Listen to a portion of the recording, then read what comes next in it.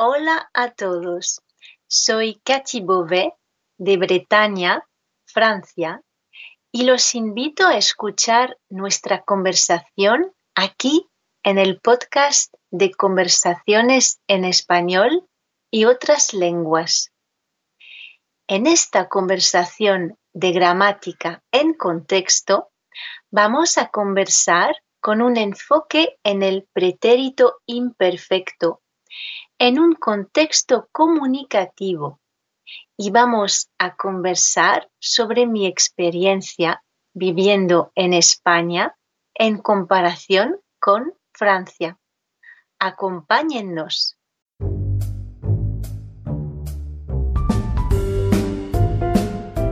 Bienvenidos al podcast de Conversaciones en Español y otras lenguas con Joel Zárate. En este podcast podrán escuchar conversaciones con hablantes nativos de español, inglés y otras lenguas para que ustedes puedan escuchar conversaciones casuales, divertidas y fáciles de entender, y así puedan ustedes aprender lenguas en contextos comunicativos. Y ahora con ustedes, Joel Zárate.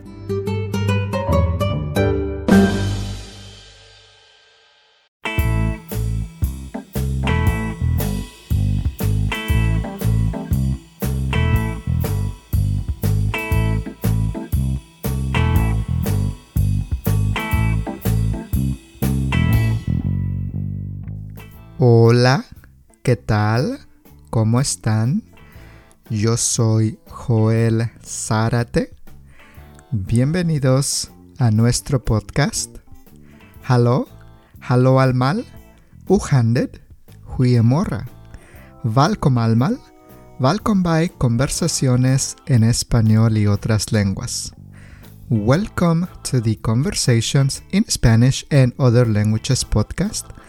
Welcome everyone from all over the world.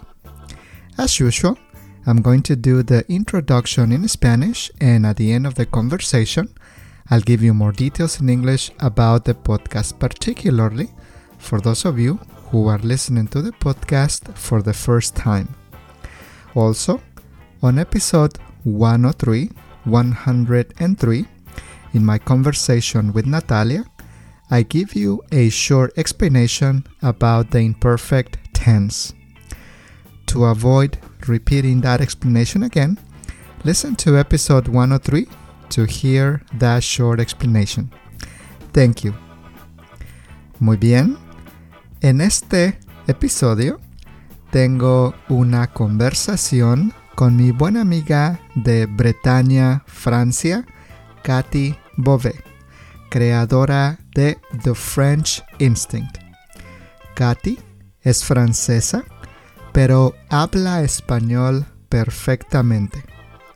En esta conversación hablamos sobre los días cuando Cathy vivía en España, cuando daba clases de francés y cuando daba clases de español en Francia y en España, para que así ustedes puedan escuchar cómo hablamos en el pasado y en particular puedan escuchar una conversación con un enfoque en el pretérito imperfecto o copretérito.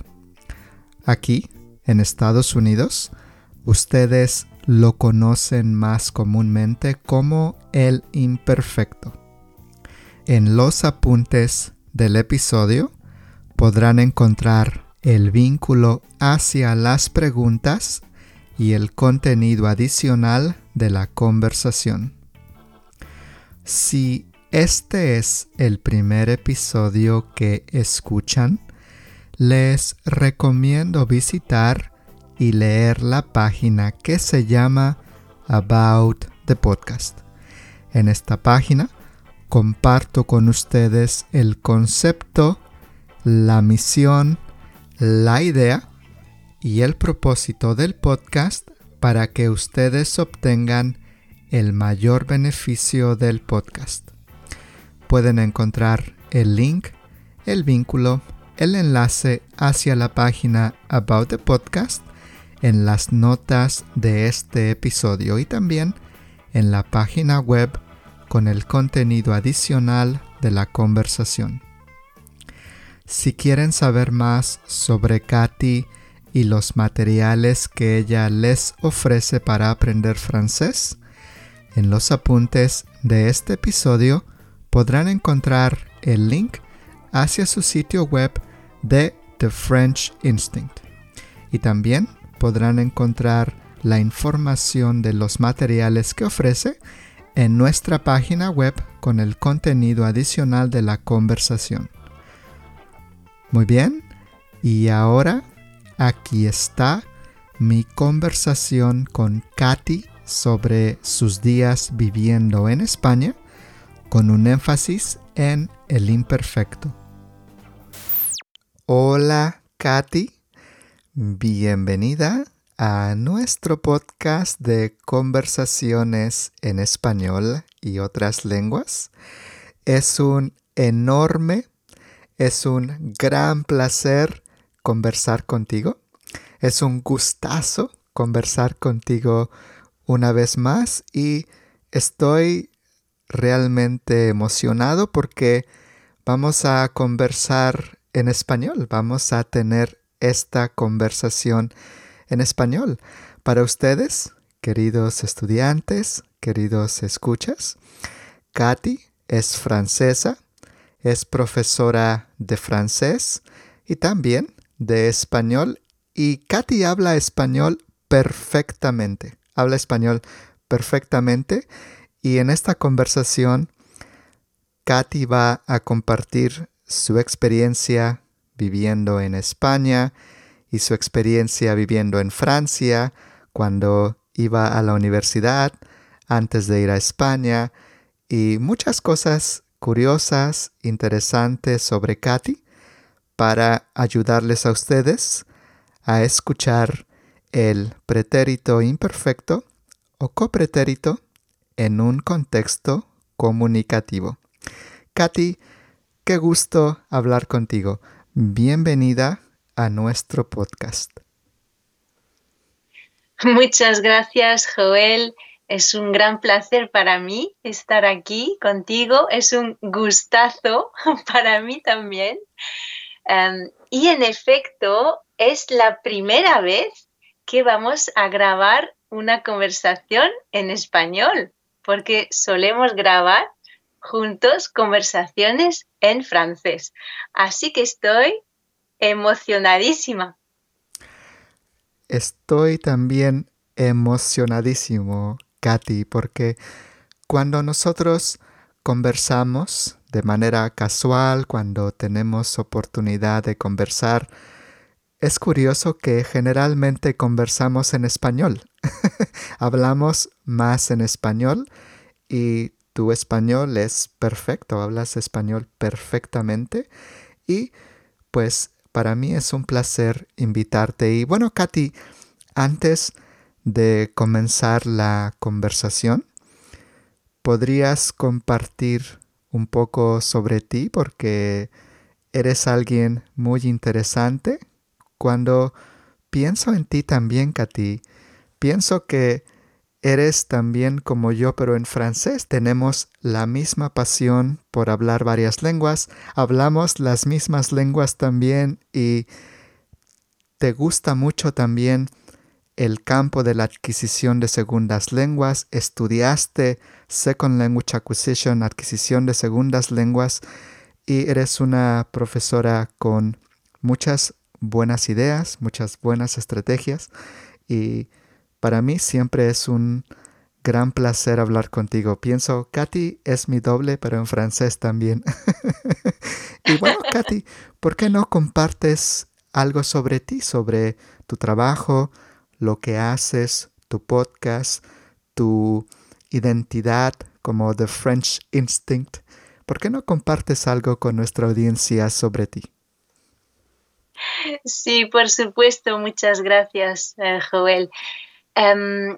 Entonces, yo estoy creando contenido para las personas que aprenden francés. Efectivamente, igual que tú lo haces en español, pues yo lo hago para el francés. y me estoy dedicando principalmente a crear un podcast. Todo el contenido que creo lo hago a través de The French Instinct, así he llamado mi marca personal es The French Instinct. Hago el podcast que es para niveles intermedio y avanzado en francés. También tengo vídeos en YouTube, en un canal de YouTube, y suelo utilizar como red social principal para comunicar con mi audiencia, suelo utilizar Instagram. Y casi a diario publico algo de contenido sobre la vida cotidiana en mi perfil de Instagram, que también se llama The French Instinct. Pues Katy, para mí es un placer compartir esta conversación contigo, compartir tu trabajo con nuestra audiencia. Y para ustedes, queridos escuchas, queridos estudiantes, podrán encontrar los vínculos hacia The French Instinct, hacia el podcast, hacia la página de Katy, hacia Instagram, en las notas de este episodio y también en la página web con el contenido suplemental de nuestra conversación. Ustedes saben que en cada episodio ustedes pueden encontrar las preguntas o actividades o vocabulario que cubrimos en un episodio en su propia página web y así ustedes pueden revisar el contenido. Entonces, en la página web de la conversación podrán encontrar The French Instinct, su página de Instagram, su podcast y si están aprendiendo francés también, les recomiendo que visiten el contenido de Katy. Yo escucho The French Instinct Podcast. Me encanta. Katy tiene una voz muy agradable. Me encanta la voz de Katy y deberían escuchar su podcast. Tiene un muy buen podcast que pueden encontrar en los directorios de podcast.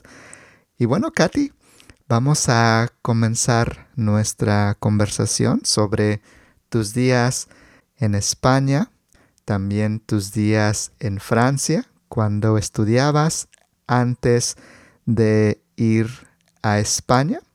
Y en esta forma, nuestros escuchas pueden escuchar cómo hablamos en el pasado y cómo usamos también el imperfecto en el pasado. ¿Estás lista, Katy? Por supuesto, Joel. Muy bien, muy bien. Tú siempre estás lista, Katy. No necesito preguntarte. Muy bien, muy bien. Bueno, Katy, la primera pregunta que tengo para ti es sobre tu experiencia en España. En general, ¿cómo era tu experiencia de vivir en España? ¿Te gustaba? ¿Te adaptabas bien? ¿Te costaba trabajo adaptarte? ¿Te sentías bien? ¿Te sentías nostálgica o triste? ¿Te sentías a gusto? ¿Te sentías libre? ¿Te sentías limitada? ¿Cómo te sentías? ¿Cómo fue para ti vivir en España cuando tuviste esa oportunidad? A ver, pues me gustaba vivir en España. Me adaptaba bastante bien. No me costaba adaptarme a la vida cotidiana. El ritmo de vida en España era un ritmo muy relajado, entonces no era difícil llevar ese ritmo, ¿no? Me sentía a gusto, sí, y también me sentía libre, aunque también había ciertas cosas que eran un poco más complicadas. yo no tenía dificultad con el idioma porque ya lo hablaba bastante bien, pero es cierto que había ciertas cosas en el carácter de los españoles que me costaban un poquito entender.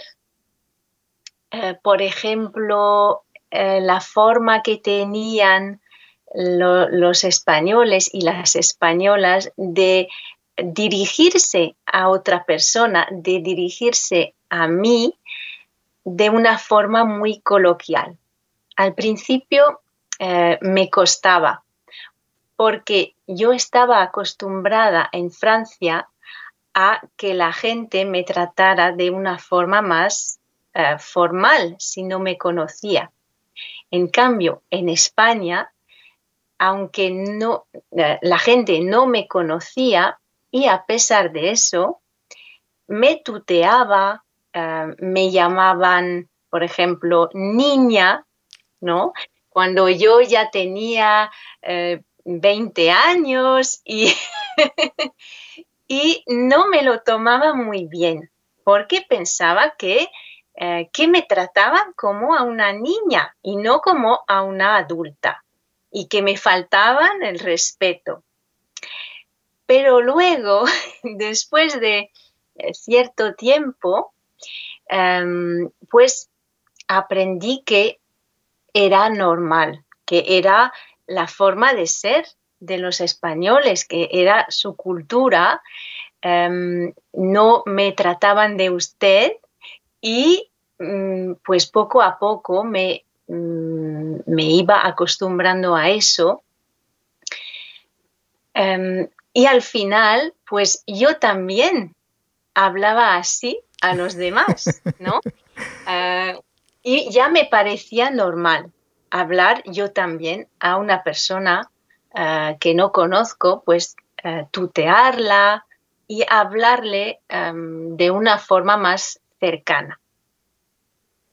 Muy bien, qué interesante, qué interesante. Es verdad, sí, en francés puedes hablar más comúnmente en una forma formal, sobre todo cuando conoces a una persona por la primera vez. Cuando yo hablo con españoles por primera vez, casi siempre inmediatamente nos tuteamos, hablamos de tú. y nosotros también, tú y yo, nos tuteamos ahora, Katy. Gracias por tutearme. Me encanta que en francés existe una forma de decir tutear y usar usted, ¿no? Tutoyer y vous voyez. Exactamente. Sí, pero en español solamente tenemos tutear, pero no decimos ustedear. No. No existe. No existe ustedear, solamente tutear, hablar de tú o hablar de usted. Háblame de usted o hábleme de usted. Muy bien, Katy. ¿Y a ti se te hacía España muy diferente que Francia? ¿Qué era diferente para ti entre los dos países, además de la forma de hablar un poco más informal, o más bien bastante informal? ¿Había otras cosas que veías de el ritmo de vida o la forma de llevar tu vida cotidiana? ¿Había algo que notabas diferente entre tu vida en España y tu vida de Francia? Sí, sí, por supuesto. A ver, se dice que España es diferente. Si comparamos con el resto de países europeos, y creo que es cierto, porque en la mayoría de países tenemos un ritmo, un horario más o menos similar, pero en España era muy diferente, ¿no? Por ejemplo, en España se comía a las 2 de la tarde y no a las 12. La gente se echaba la siesta después de comer, La gente tenía 3 horas para comer y descansar antes de volver al trabajo. Y eso era muy diferente. También el carácter de la gente, ya antes hablaba de la cercanía, pero también la alegría, ¿no? de vivir ese carácter muy alegre, Muy ¿no? Los expresivo, ¿no? españoles, sí, les gustaba mucho ir de fiesta y salir con los amigos. Yo creo que era algo más importante que en Francia, por ejemplo. En Francia la gente pensaba más en el trabajo y en España la gente pensaba más en después del trabajo, ¿no? En lo que iban a hacer después del trabajo o el fin de semana. Entonces, claro, era bastante diferente. Pero, como decía antes, pues me adaptaba bien, porque creo que siempre es más fácil adaptarse a algo más relajado, ¿no? Que a algo más estricto. Sí, algo que debo mencionar sobre Katy es que a Katy le gusta mucho también el idioma español. De hecho, Katy tiene una maestría en español y una maestría en francés. Por eso digo que Katy y yo somos muy parecidos. Tenemos 2 maestrías. Nos encanta saber todo lo posible sobre cómo aprendemos lenguas y Katy es alguien a quien le gusta mucho el idioma español y también entender nuestras culturas. Y Katy, ¿cómo era un día normal para ti cuando vivías en España? ¿Qué hacías? ¿Cómo era tu día? A ver, mi día no era siempre igual porque dependía de la época de mi vida, porque al principio, cuando vivía en España los primeros años, pues al principio era estudiante, luego trabajaba, daba clases, pero vivía en pareja, pero seguía teniendo una vida bastante, digamos, relajada, solía salir. Y luego era mamá. El resto de mi vida en España fue mi vida como madre. Y entonces, como madre, mi vida era muy diferente. Entonces, no sé de qué época quieres que te hable, porque son 2 épocas muy diferentes en las que no tenía el mismo ritmo de vida. Muy bien, entonces, si lo resumimos, es fácil decirlo porque eras estudiante, eras mamá, entonces estabas muy ocupada. Sí, sí, sí. Cuando yo era estudiante, los primeros años, o cuando daba clases, pues me levantaba sobre las 8 de la mañana, desayunaba, me duchaba y luego empezaba pues a dar clases o iba a la universidad a seguir las clases. Después volvía a mi casa sobre las 2, hacía de comer, comía, algunas veces comía sola, otras veces comía con mi novio y solía ver, mientras comíamos, yo sola o con mi novio, solíamos ver un programa que es muy conocido, que era muy conocido en español, pero lo es todavía, que se llamaba Saber y Ganar. Y era un concurso con preguntas sobre cultura general. Entonces, mientras comíamos, veíamos ese programa y justo después de terminar de comer venían los documentales.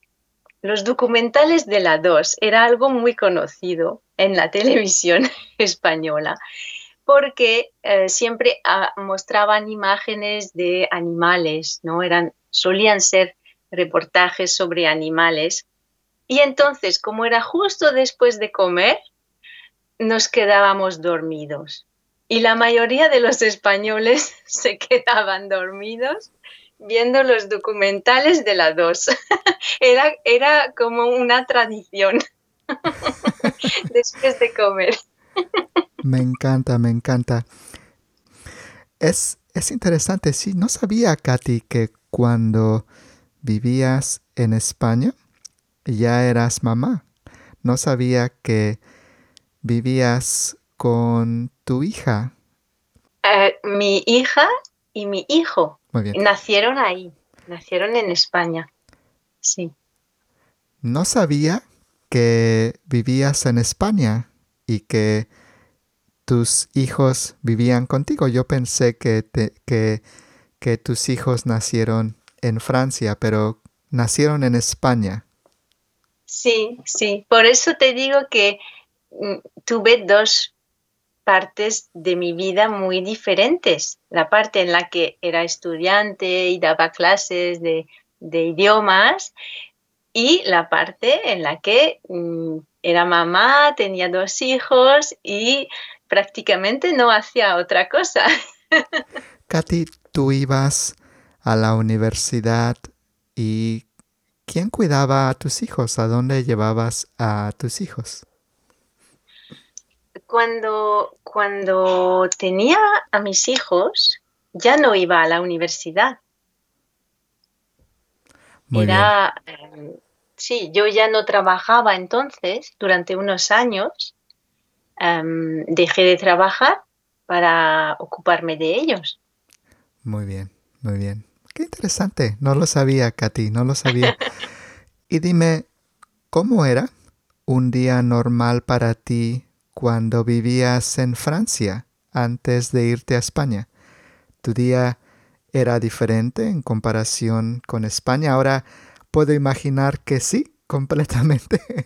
Eras mamá en España, pero será muy interesante escucharte cómo era tu vida antes de irte a España y también antes de ser mamá. Uh-huh. Pues esto es algo de hace mucho tiempo, o sea que tengo que hacer un esfuerzo para recordar cómo era mi vida antes de ser mamá y antes de irme a España, porque eso hace muchísimos años. A ver, mi vida antes de irme a España, yo era estudiante en Francia, vivía sola en un piso pequeño y pues mi vida diaria era ir a la universidad, me tenía que levantar temprano para coger el autobús, o bien si hacía buen tiempo iba en bici a la universidad. Allí tenía clases, evidentemente, clases de español, todo lo referente a la lengua y la cultura hispánica, pero también me dedicaba a una asociación para estudiantes extranjeros. Entonces, yo además de ir a clase, también iba al local de la asociación y ahí organizábamos actividades para los estudiantes extranjeros que estaban estudiando en mi universidad. Hacíamos, por ejemplo, salidas, excursiones, fiestas temáticas sobre diferentes países, ¿no? Por ejemplo, festejábamos San Nicolás, ¿no? Que era la fiesta alemana antes de Navidad. Festejábamos fiestas españolas o húngaras, por ejemplo, el Día de Reyes, ¿no? Que se festeja en España. Fiestas de muchos países para dar a conocer la cultura de otros países. Y también era una manera para los estudiantes extranjeros de conocer a estudiantes franceses que se interesaban por su cultura, y era una forma de intercambiar, de enriquecernos. Y a mí me gustaba muchísimo eso, más que las clases de la universidad. Y la verdad es que muchas veces, en vez de ir a clase, yo iba a la asociación para estar con los estudiantes extranjeros. Era lo que más me gustaba. Qué fantástico, Katy. Realmente descubrí algo que de alguna manera también tenemos en común, que cuando tú eras estudiante ya comenzabas a enseñar francés, ya tenías personas que necesitaban el francés en su vida diaria. Cuando yo llegué a California, yo no hablaba una sola palabra de inglés, solamente palabras que aprendí mientras estudiaba en la preparatoria o el bachillerato, la escuela antes de la universidad, y aprendí inglés aquí en California, y mientras estudiaba inglés ayudaba a los estudiantes más bajos de inglés. Y después, cuando estaba en un nivel más avanzado y también cuando sabía que me gustaba enseñar lenguas, ayudaba a otros estudiantes de inglés, pero también ayudaba a estudiantes de español. Yo trabajaba en el Tutorial Center, en el centro de la escuela, y tenía estudiantes de español y tenía estudiantes de inglés, y yo era estudiante también. Y me encantaba porque ayudaba a personas de diferentes países hispanohablantes y también ayudaba a personas con inglés de otros países del mundo, desde China, Japón y tantos estudiantes. Entonces tuve una experiencia multicultural como tú, Katy. Sí, es fantástico. Se aprende mucho. Totalmente. Y yo buscaba ya el contacto con otras lenguas y culturas, era lo que más me gustaba. Excelente, excelente. Entonces, ¿tienes experiencia como profesora una vez que recibiste tu maestría, pero también tenías la experiencia desde antes y también imagino que sabías que querías enseñar lenguas? Y aquí viene mi siguiente pregunta, porque es sobre español. Y antes de irte a España, cuando estabas en Francia, ¿estudiabas español en el bachillerato o en la universidad? ¿Aprendías español? Entonces, ¿eras tú estudiante, profesora y también estudiante de español? A ver, yo era estudiante de español en la universidad, y cuando empecé a la universidad ya llevaba 5 años aprendiendo español. Había aprendido en el colegio, lo que es el collège en Francia, y en el instituto. En el colegio y en el instituto estudiaba español como segunda lengua. Se podía elegir entre alemán y español. como primera lengua siempre era inglés, pero la segunda lengua solía ser alemán o español.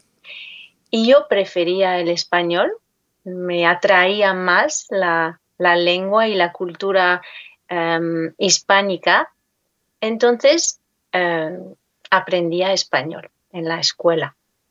Y luego en la universidad, porque yo quería ser profesora de español. Era mi sueño más profundo, mi anhelo era llegar a ser un día profesora de español.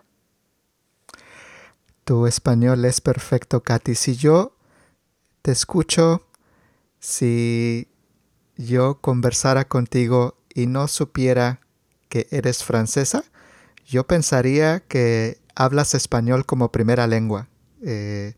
Hablas perfectamente, por eso también me encanta mucho hablar contigo. Y algo curioso que me gustaría saber de tu experiencia es si te parecía difícil aprender la lengua, el idioma, o si se te hacía fácil aprender español, o al menos si no se te hacía difícil. ¿Cómo fue para ti la experiencia? ¿Recuerdas? Sí, lo recuerdo muy bien, Joel, porque en realidad yo estaba enamorada de la lengua española. De manera que no era difícil, porque para mí era un placer, era una pasión aprender español. Y no me importaban las dificultades, no me parecían dificultades, porque yo siempre quería aprender más y más y más, y no me fijaba en los fallos, en los errores, ¿no? En las dificultades. Yo me fijaba en todo lo que aprendía, en todo lo que iba progresando, y por eso nunca me parecía difícil. Mi pasión por la lengua española era tal que, por ejemplo, cuando estudiaba en la universidad en Francia, podía pasar días enteros hablando solo en español, porque yo buscaba estar con los estudiantes que venían de España, de Venezuela, de Ecuador, de México. Siempre que había un estudiante extranjero hispanohablante, yo iba a hablar con él. Quería conocerlo o conocerla. Y entonces hablaba español todos los días, a pesar de vivir en Francia. Y también iba al cine. Había ciclos de cine en lengua española con películas subtituladas. Y me apuntaba a todos los ciclos de cine. Veía todas las películas. Incluso grababa las películas en español que salían en la televisión francesa, que había algunas veces películas o reportajes en español, y yo lo grababa todo para verlo una y otra vez. Me aprendía canciones de memoria. Bueno, no era ya una pasión, era locura lo que yo sentía por el español. Así que no me sorprende que pienses que pudiera ser mi primera lengua, porque realmente, de cierta manera, era como mi primera lengua. Fantástico, fantástico. Y algo también importante es que acabas de dar un excelente consejo a nuestros estudiantes, que es apreciar el proceso, apreciar lo que sabemos, ver nuestro progreso en la lengua, en lugar de ver solamente los pequeños errores que cometemos. Algunas veces somos muy críticos con nosotros mismos. nos criticamos demasiado y eso crea una frustración, una dificultad, pero si disfrutamos el proceso, si observamos lo que estamos aprendiendo, nuestra experiencia de vida y nuestra experiencia aprendiendo una lengua es mucho mejor. Acabas de dar un excelente consejo también dentro de tu respuesta, Katy. Muchas gracias.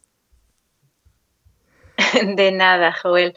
Solo quería añadir que aprender español me ha ayudado mucho a entender cómo podía aprender otra lengua.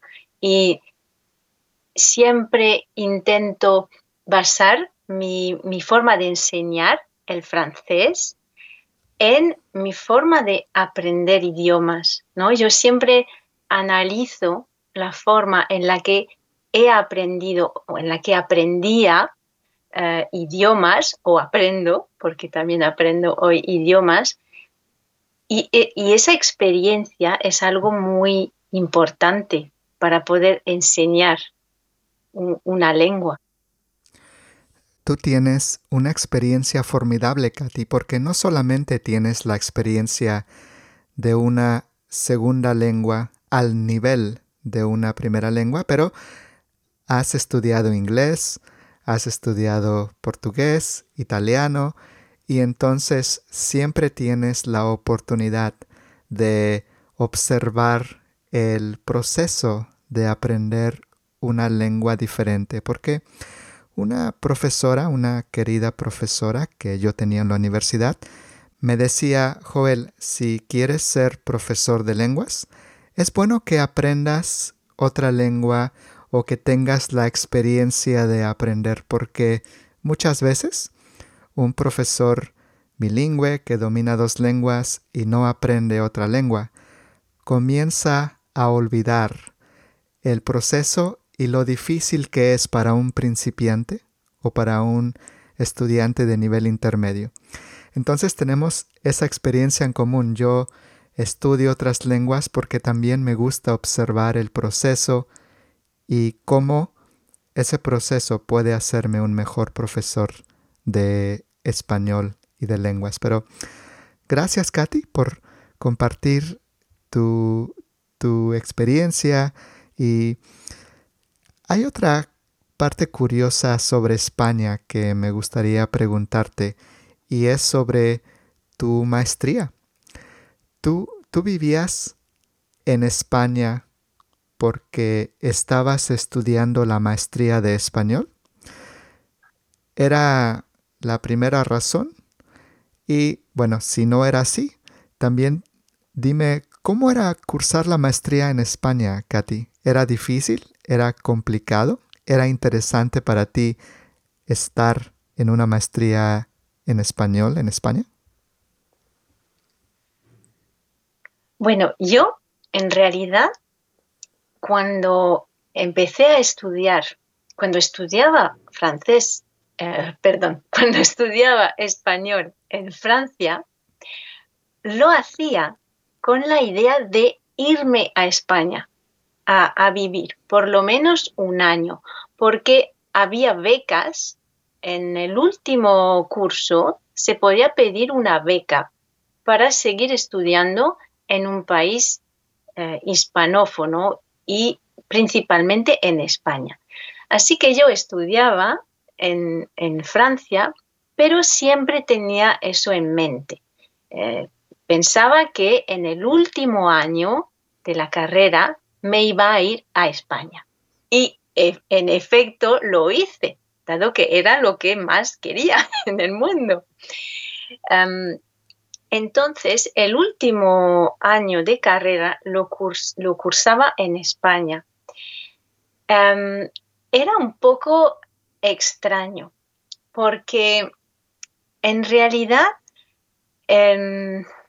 no cursaba lo que en España se llamaba filología hispánica, que era lo que estudiaban los españoles que estudian la lengua, la literatura, la cultura española con el fin de enseñar español, que es su lengua.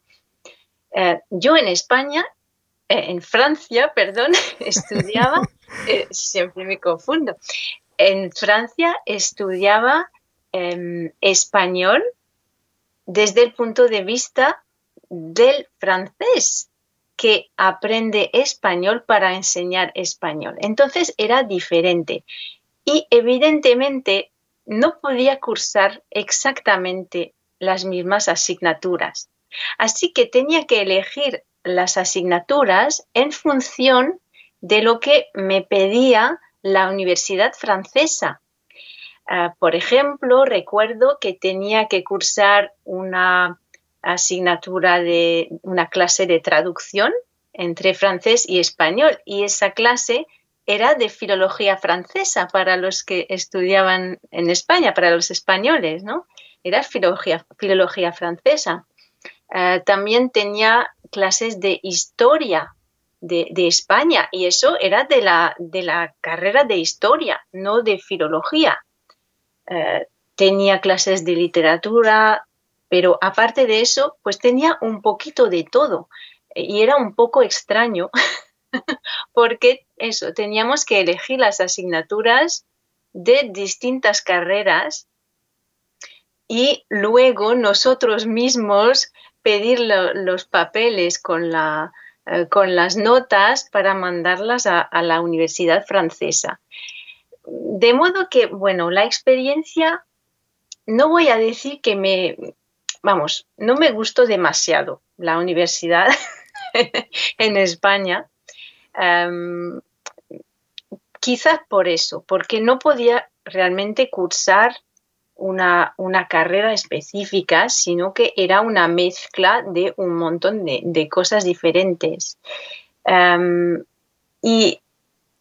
Y luego la manera de estudiar en España era muy diferente de lo que yo conocía en Francia.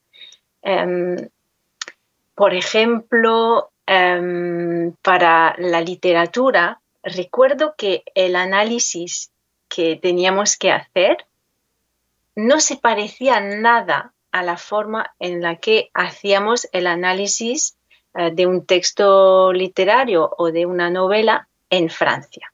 Era muy diferente la técnica. Entonces, recuerdo, por ejemplo, que tenía el examen de fin de curso y no sabía cómo hacer, porque yo conocía la técnica francesa, pero sabía que no era la técnica francesa la que el profesor quería. Así que intentaba hacer siguiendo la técnica española y al final, bueno, me salía fatal. Yo creo que era la peor nota que tuve de toda mi carrera. La tuve en España porque no entendía cómo hacer el análisis literario. Y recuerdo que era, bueno, una decepción. Recuerdo haber ido a la oficina del profesor y estaba llorando y llorando. Yo le decía, pero no puede ser que yo saco buenas notas y aquí no entiendo cómo se hacen las cosas. Así que bueno, la experiencia en la carrera en España no fue tan gratificante como lo esperaba. Sí, puedo entender por qué. Tú tenías una formación de la escuela de Francia y tenías las estrategias, las técnicas que te enseñan en Francia, pero eran diferentes a las técnicas de análisis en España y entonces tenías desventaja para hacer tus análisis. Pero bueno, con la buena actitud que siempre tienes, Katy, de que bueno, voy a continuar y me gusta el español, vamos a seguir. Continuaste y qué bueno, porque ahora tienes tu maestría en español. Y algo curioso, Katy, es que mencionaste que en Francia, cuando estudiabas en Francia, ayudabas a extranjeros con francés, ¿no? Extranjeros de todo el mundo, les ayudabas. Y tengo curiosidad de saber si mientras vivías en España, dabas clases de francés también, enseñabas francés en alguna escuela o en algún centro de idiomas o en un centro laboral, porque ya tenías la experiencia, ya sabías interactuar con personas de diferentes países y también como era tu primera lengua, imagino que era una oportunidad también para usarla. ¿Cómo fue tu experiencia, Katy? Pues sí, precisamente fue en España donde realmente empecé a dar clases de francés, porque antes de irme a España, ayudaba a los extranjeros a aprender francés, pero era algo puntual, digamos. Yo ayudaba a la profesora de francés para extranjeros cuando llegaban los extranjeros a la universidad. Tenían que seguir un curso y yo era ayudante, pero no daba yo realmente la clase. Lo que pasaba en España es que, claro, había muchos españoles que querían aprender francés. Entonces yo pensaba que podía ser una buena idea proponer clases particulares, ¿no? Eso te estoy hablando de el inicio, el primer y segundo año en el que vivía en España.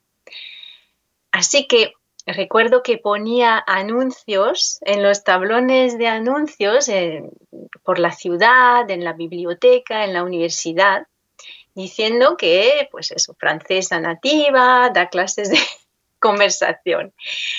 Y realmente, como no tenía mucha experiencia y entonces tampoco tenía formación para enseñar francés, las primeras clases fueron un desastre.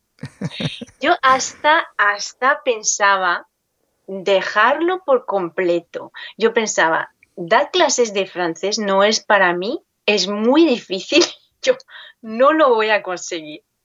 Y una academia, una escuela de idiomas, me había ofrecido dar clases de francés, pero yo dije que no, porque las primeras clases fueron horribles. No me sentía preparada. Luego, con el tiempo, realmente seguí dando clases. Yo seguía dando conversación y empecé a tener estudiantes de la escuela de idiomas, de la escuela oficial de idiomas, que tenían que preparar el examen de francés de la escuela de idiomas para obtener un título oficial. Y ahí, menos mal, que no abandoné, porque me di cuenta de que me empezaba a gustar. El inicio era muy difícil, pero luego pues sí que me gustaba. Así que fue cuando decidí retomar los estudios y estudiar cómo enseñar francés como lengua extranjera. Y a partir de ahí, pues todo era mucho más fácil. Una vez que ya tenía un poco de teoría, una base teórica de cómo se enseña una lengua, de cómo enseño mi lengua materna, que eso es algo muy difícil en realidad, enseñar tu propia lengua, porque no la has aprendido como una lengua extranjera. Me resultaba más fácil enseñar español. Y de hecho, también enseñaba español. Trabajaba con inmigrantes que llegaban a España. Muchos no hablaban nada español y necesitaban aprender. y el ayuntamiento de la ciudad donde yo vivía me había propuesto darles clases de español. Entonces, daba cursos de español para inmigrantes y también daba cursos de francés para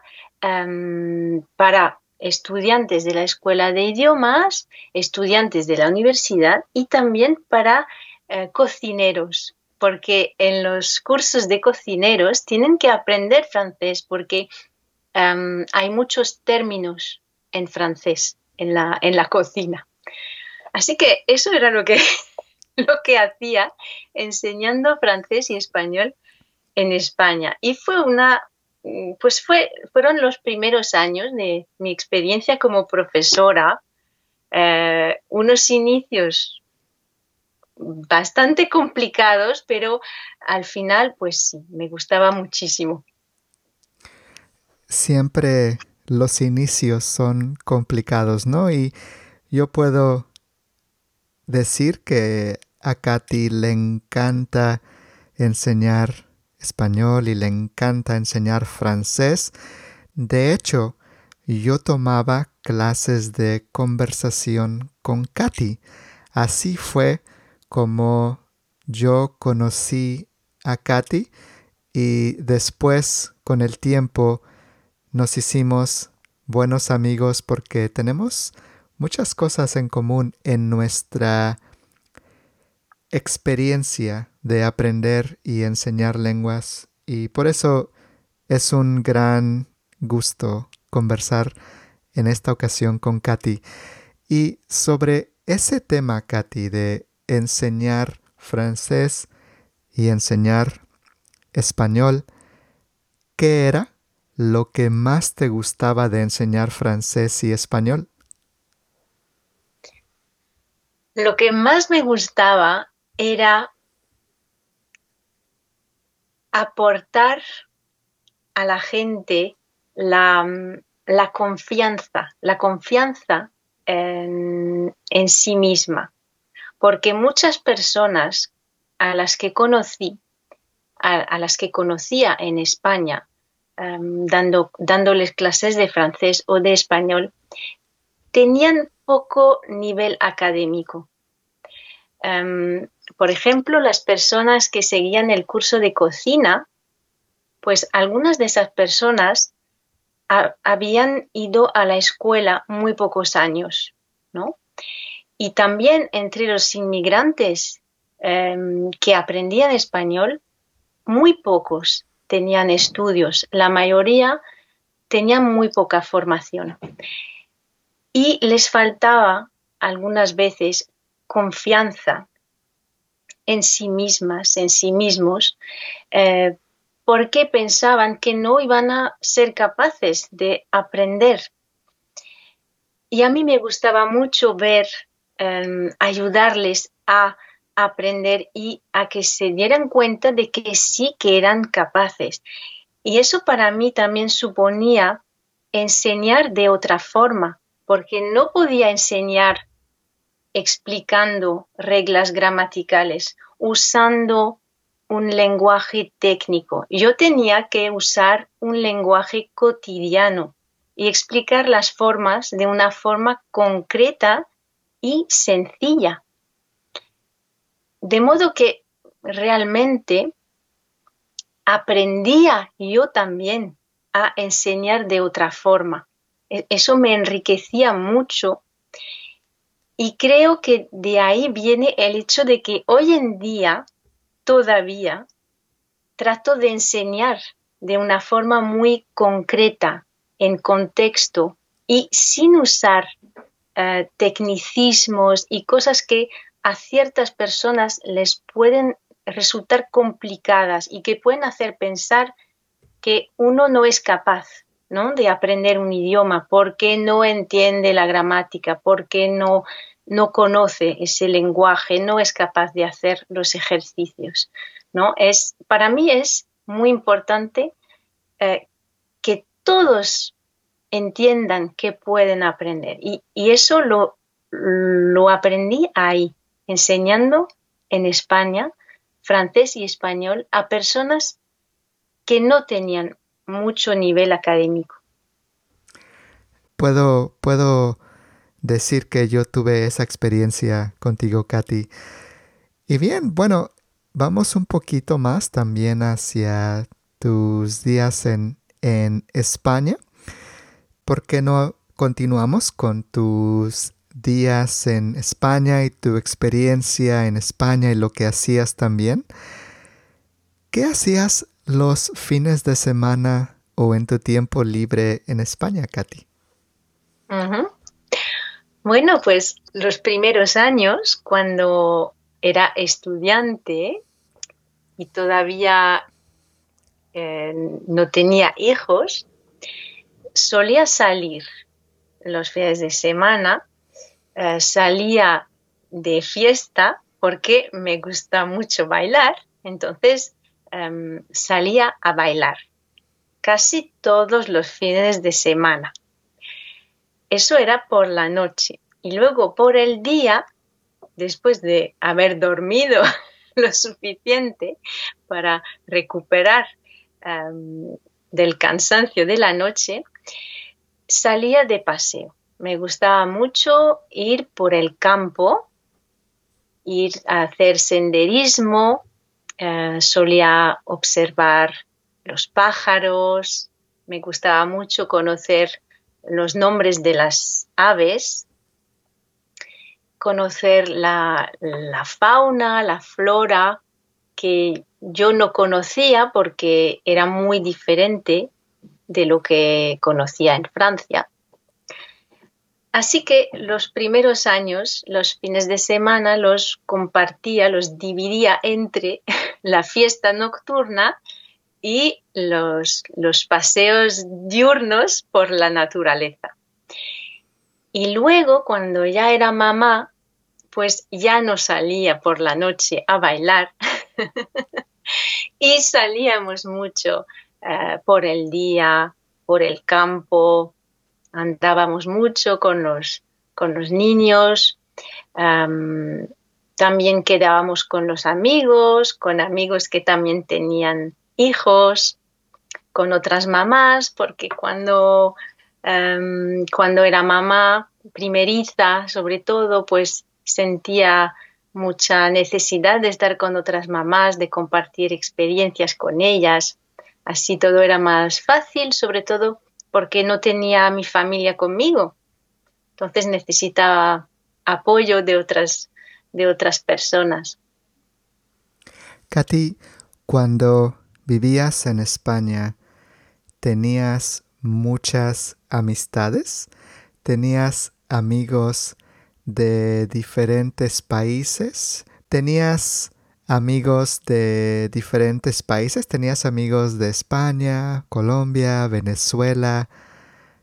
¿Cómo fue tu vida en ese ámbito? Porque mencionaste también que tal vez te veías con amigos, ¿no? Tenías amigos con quien compartías experiencias también.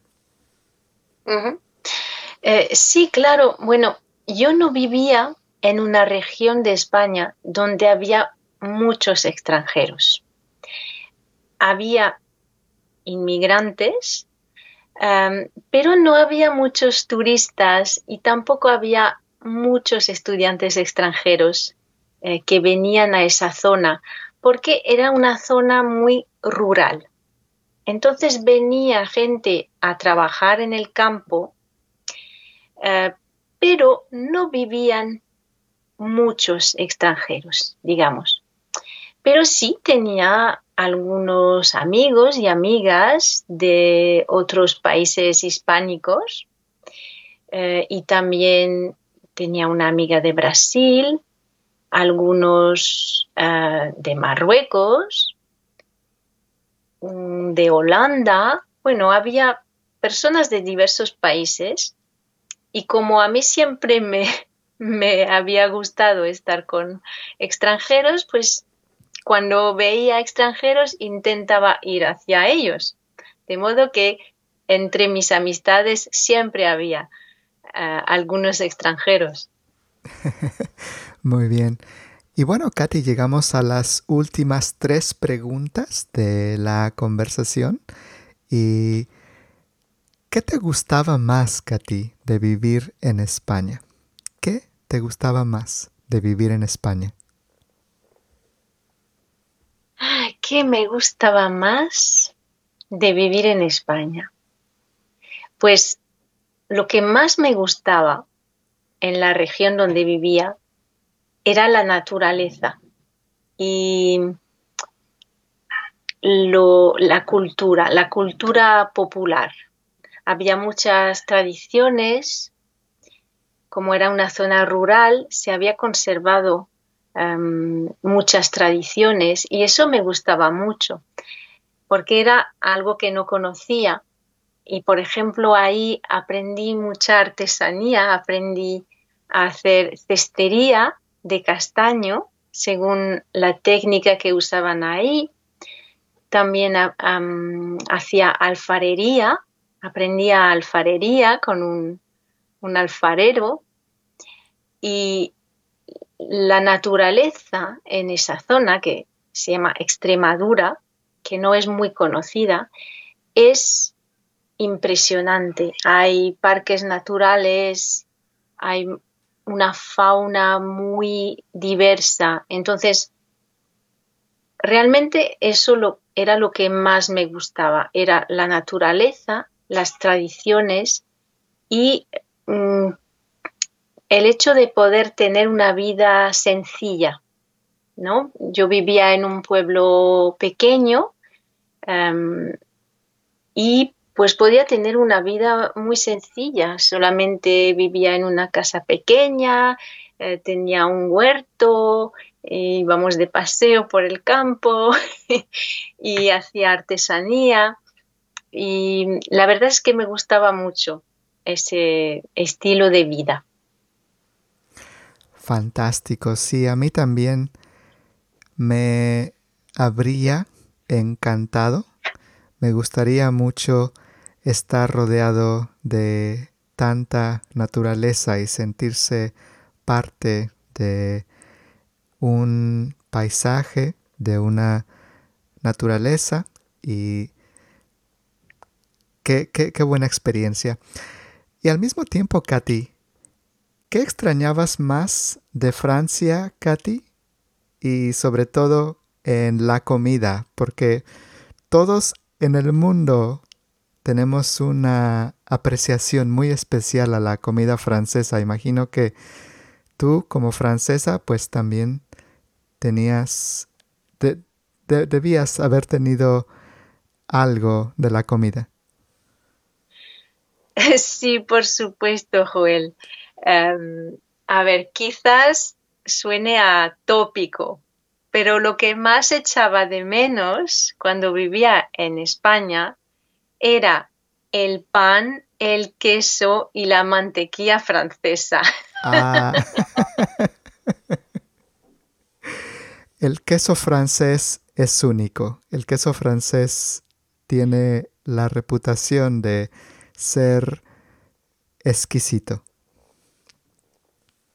Sí, y sobre todo en Francia tenemos mucha variedad de quesos. A mí me gustaban los quesos españoles, me gustaban mucho, pero lo que notaba es que no había tanta variedad. Ya sea los quesos de cabra, de oveja o de vaca, más o menos eran todos del mismo tipo. Mientras que en Francia, pues hay más variedad, más diversidad, hay mucha variedad de quesos y, y sí, lo echaba de menos. Y el pan, porque la verdad es que el pan en España no me gustaba. Ya no se hacía pan tradicional y todo me parecía que no era pan de buena calidad. Muy bien, muy bien. Bueno, Katy, llegamos al final de nuestra conversación. Como dice Alba en las conversaciones que comparte también en el podcast, con mucho dolor en mi corazón, porque estaba disfrutando tanto la conversación contigo. Pero bueno, estoy seguro que tendremos una oportunidad más en el futuro para conversar. Y no sé, tal vez en un futuro podemos hablar sobre la experiencia de aprender francés. Sería muy interesante escucharte hablar sobre aprender francés y cosas sobre la cultura francesa. Un día debemos tener una conversación sobre ese tema. Estoy seguro que sería una conversación fantástica. Pero para terminar el día de hoy, ¿hay algo más que te gustaría compartir de aquellos días cuando vivías en España? La verdad es que la conversación se me ha hecho muy corta, pero yo creo que ya he hablado mucho y espero que los oyentes disfruten la conversación. Habría muchas cosas que podría decir de los días en los que vivía en España, pero entonces quizá haría falta horas y horas de conversación. Tenemos otra cita pendiente para la continuación de esta pregunta, porque es verdad, esta pregunta contiene muchos temas más, pero yo creo que con lo que compartiste con nosotros, vivir en España contribuyó a tu punto de vista sobre aprender lenguas, interactuar con personas de diferentes partes del mundo y también vivir en la cultura y hablar español en la cultura.